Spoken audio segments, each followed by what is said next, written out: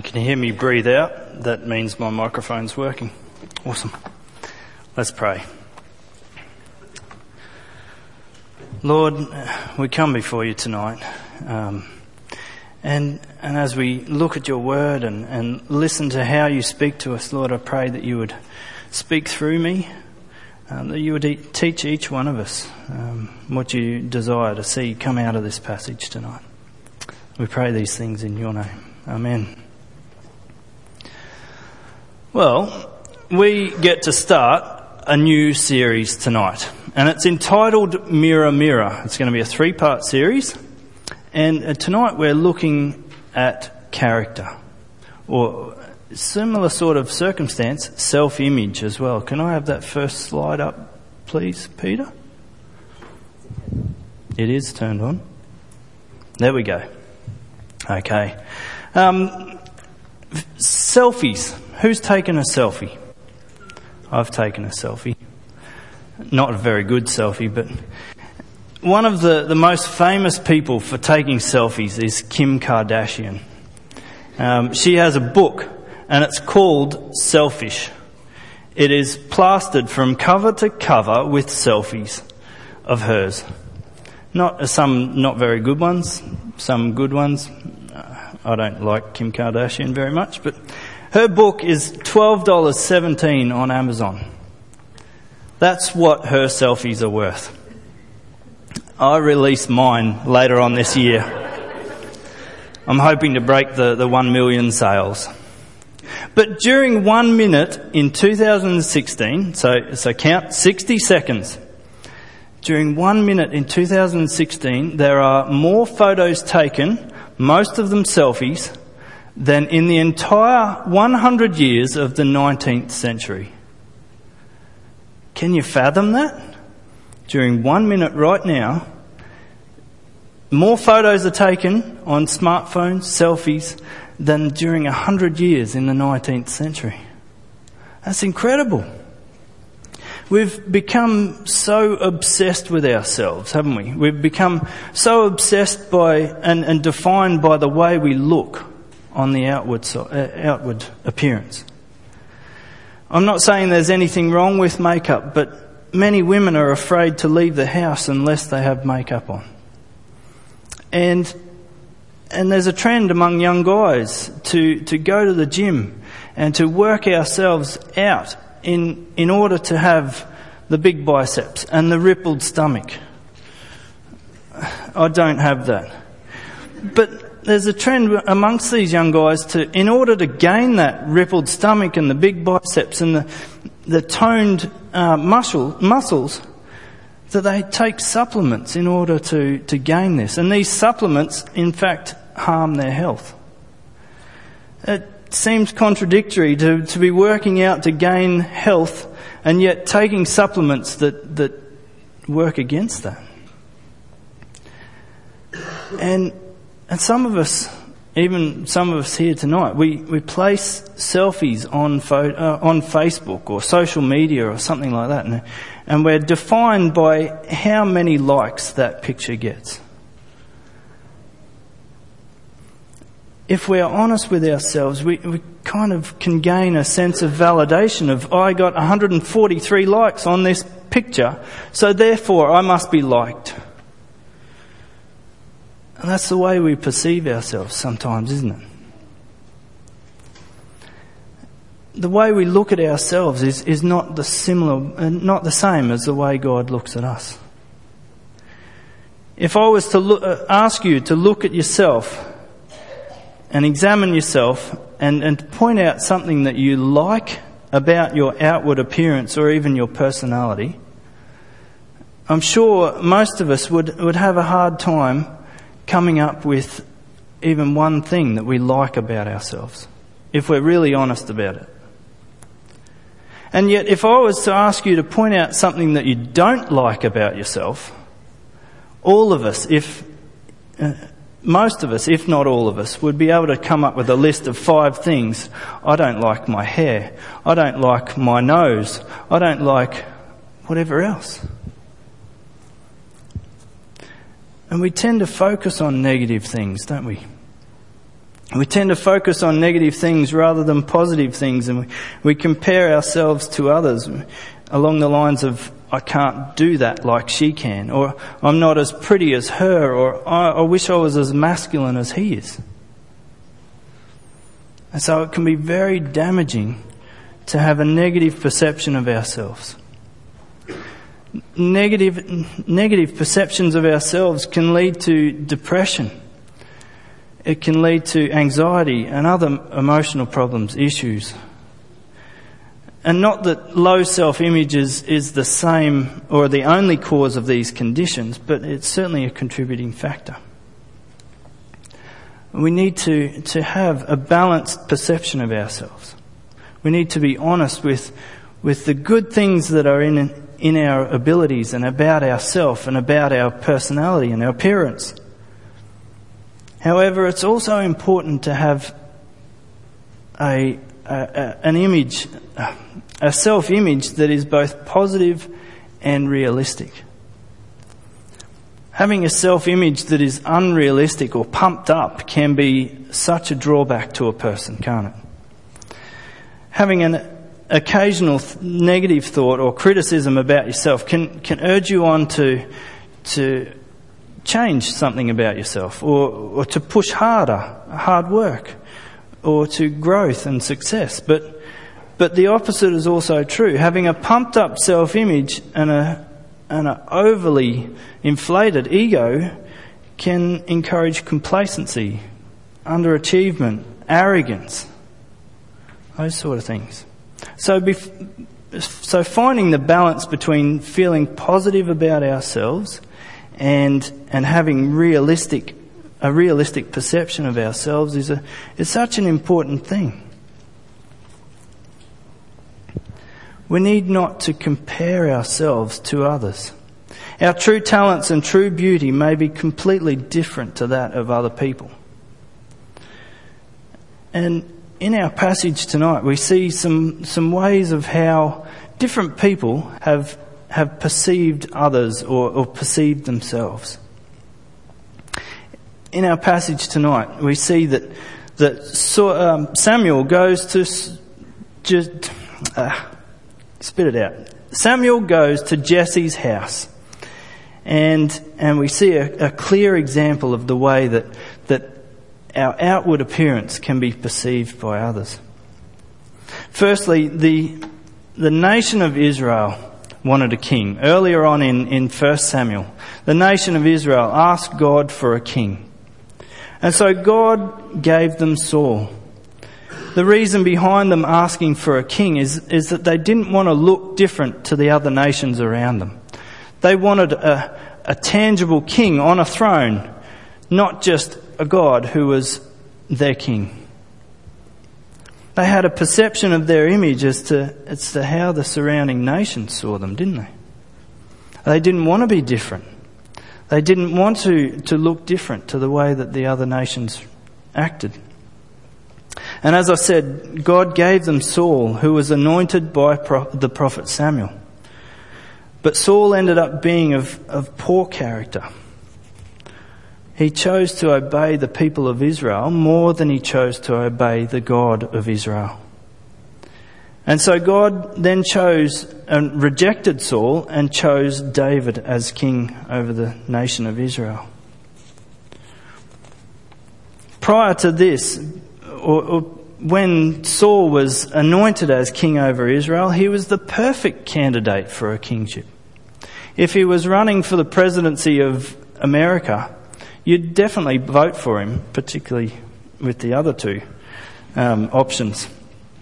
But Saul was tall, he was strong, he was masculine, he was a fighter, he had military ability, everything that you need in a king. And yet, it turns out that his character let him down. And now Samuel makes a similar sort of mistake when he looks at Eliab, one of Jesse's firstborn. Not one of Jesse's firstborn, his only firstborn. You can only have one firstborn. Let's look at verse 6 in our passage. 1 Samuel 16 verse 6. And I'm just not keeping up with our PowerPoint. Verse 6, when they came, he, that is Samuel, looked on Eliab and said, surely the Lord's anointed is before him. Samuel looks at him and thinks, this guy's strong, just the same as Saul. This guy's tall, just the same as Saul. Look at him. Surely he's king. But God tells him to not look on his outward appearance. We often do this, don't we? We judge a person on their outward appearance, don't we? We look at someone and we think, they've got red hair. They must have a fiery personality. Or that person's got confidence in a social setting, so they must be an extrovert. Or that person plays a lot of tennis, so they must like to work alone. Or he's an Olympian, he must be a really nice person. And others do that to us as well. We're based on our outward appearance or our reputation or our personality. But it's not the way that God looks at us. And so it shouldn't be the way that we look at each other as well.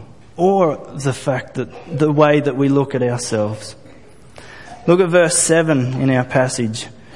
It says, but the Lord said to Samuel, do not look on his appearance or on the height of his stature, because I have rejected him. For the Lord sees not as a man sees. Man looks on the outward appearance, but the Lord looks on the heart. God doesn't examine us for the way that we look on the outside. He looks at our character. Our character is essentially who we are as a person, who we are in the way that we act and behave and respond to different circumstances. It's our distinguishing moral characteristics. Think of a character in a movie or a play. They're not just defined by the costume that they wear. They are defined by how they speak or how they react to different circumstances. And so physical appearance is not the way that God looks at us. God doesn't look at us from the outer appearance. He looks at our character. What is godly character? And how do we get it? Godly character is doing what is right. Let's look at James chapter 1, verse 21.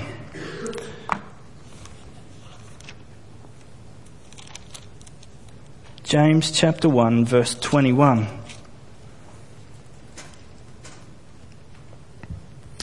It says, therefore put away all filthiness and rampant wickedness, and receive with meekness the implanted word which is able to save your souls. Doing what is right is a godly character trait. The next one is integrity.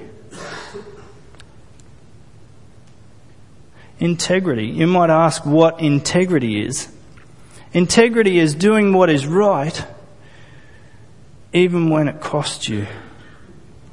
Doing what is right even when it costs you deeply.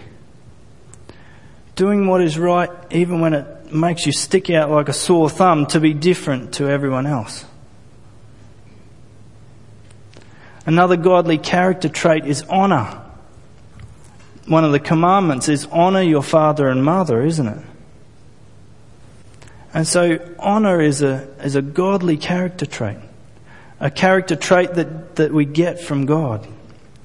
It is showing proper reverence to people in either a position higher than ourselves or even in a position lower than ourselves. Honouring everyone else above ourselves. And that brings me to the next one. Humility is another godly character trait. Within ourselves we're not humble. We're not out to look after everyone else before we look after ourselves, are we? And so humility is a godly character trait in the way that it is not thinking of yourself as less than everyone else, but it's thinking of others more than you think of yourself.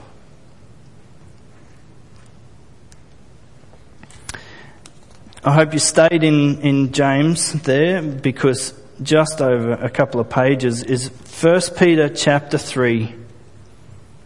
And we're going to read, or you can just watch along on the screen there. 1 Peter chapter 3 outlines or emphasises how our conduct defines us more than our outward appearance. Peter tells the readers of how women should not be defined by their outward appearance, and men should treat women with honour and respect. Verses 1 to 4. Likewise, wives, be subject to your own husbands, so that even if some do not obey the word, they may be won without a word by the conduct of their wives, when they see your respectful and pure conduct. Do not let your adorning be external, the braiding of your hair and the putting on of gold jewellery or the clothing you wear. But let your adorning be the hidden person of the heart, with the imperishable beauty of a gentle and quiet spirit, which in God's sight is very precious. And guys, we're not off the hook either. Verse 7 says, likewise, husbands, live with your wives in an understanding way, showing honour to the woman as the weaker vessel, since they are heirs with you of the grace of life, so that your prayers may not be hindered. You see, Peter places more of an emphasis on your conduct and your character than he does on your outward appearance. And guys, we are told to show honour to the woman, singular, meaning our wives, but then it carries a wider interpretation as Peter mentions women in general, so plural. So you can tell a lot about a man by the way he treats the women in his life. You can tell a lot about the character of a man by the way he treats the woman he loves and other women around him. You see, friends, God isn't bothered with outward appearance. God isn't concerned about how you look on a Sunday morning or a Thursday night. God's concerned about our character more than our outward appearance. Beauty is fleeting, and yet character lasts and lasts. A person's heart is relatively inaccessible to other human beings. I can't see your heart, and you can't see mine. When I say heart, I mean character. But God's able to probe into our heart and into our character, and to see what really lies underneath our skin. He knows us deeper than we know ourselves, doesn't he? If I was to now ask you the same sort of question as I asked earlier, what do you like about yourself? But if I was to ask you, what do you like about your character? What sort of things can you think of? What might it be?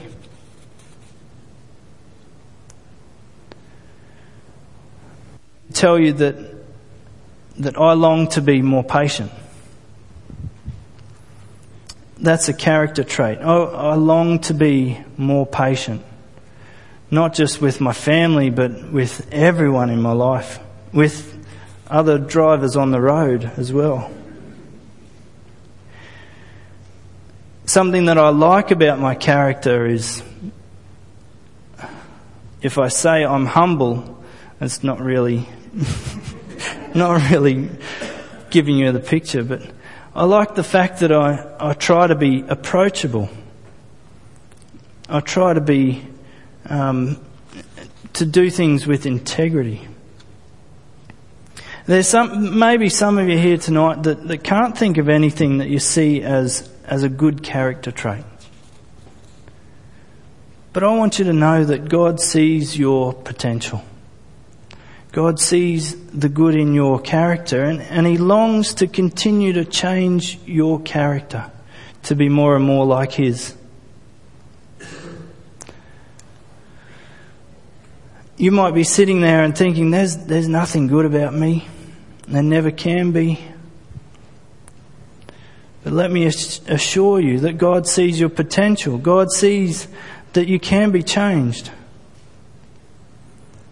If Jesus was willing to go to the cross and die the death that we deserved, then surely God can see some value to your life. He can see something that we may not. There must have been something that God saw, that Jesus saw as He was hanging on the tree, that He was willing to give up His life for you and me, that we might come to know Him and come to be changed to be more and more like Him. Even if we can't see our character, God can.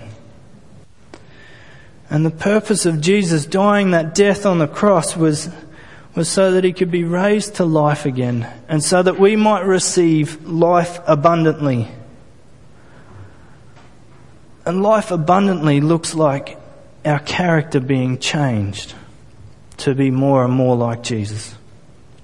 Life abundantly means being more compassionate, being more forgiving, loving and gracious, honouring and humble.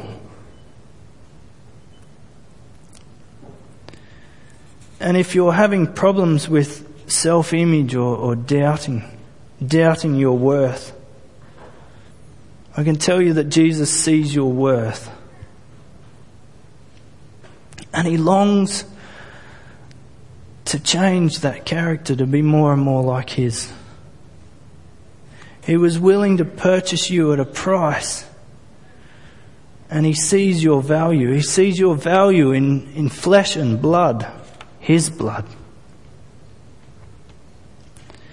He sees that you are worth changing from a wretched sinner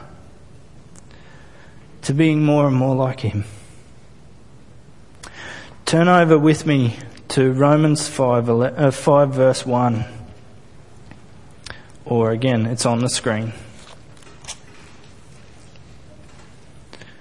Romans 5 verse 1.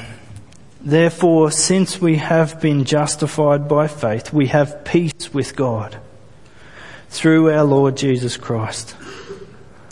Through Him we also have obtained access by faith into this grace in which we stand. And we rejoice in the hope of the glory of God. Not only that, but we rejoice in our sufferings, knowing that suffering produces endurance, and endurance produces character, and character produces hope. And hope does not put us to shame, because God's love has been poured out into our hearts through the Holy Spirit who has been given to us.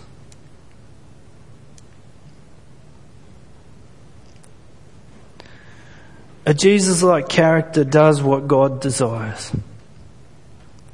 A Jesus-like character submits to God, even when it costs him or her his life.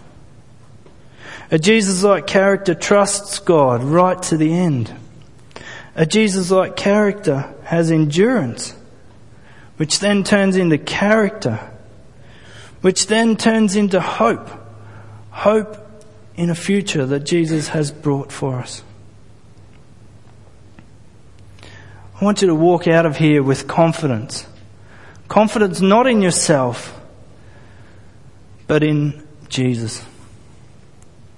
I want you to walk out of here knowing that you are valued in God's eyes because of what Jesus has done for you and me.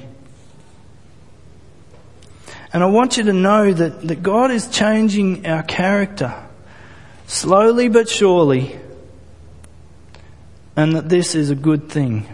It's a good thing, an excellent thing for us to be changed, to be more and more like Jesus. But I want you to walk out of here tonight and allow God to change your character. Ask Him, Lord, what areas of my life can you change? It might be time management like Jake. It might be patience like me. It might be endurance like Paul. Ask God to see where He can change your character. Let's pray. Heavenly Father, we thank you that you see our worth, our value, even when we cannot sometimes. Lord, we thank you that you are willing to go to the cross for our value, our sakes, so that we might become more and more like you, Lord. Lord, as we walk out of here tonight, I ask that you would continue to change our character to be more and more like yours. Help us to be more patient and humble and loving and gracious towards those around us. Lord, I pray that you would also help us to allow you to change that very character that you desire to change to be more like yours. Lord, again I ask, and I thank you for the way that you change our character and for the sacrifice that Jesus made for our sake. As we close our service tonight, Lord, I pray that we will walk out of here assured of your grace and favour on our lives, but also of our responsibility to allow you to work in that very life. Lord, I pray these things in your name. Amen.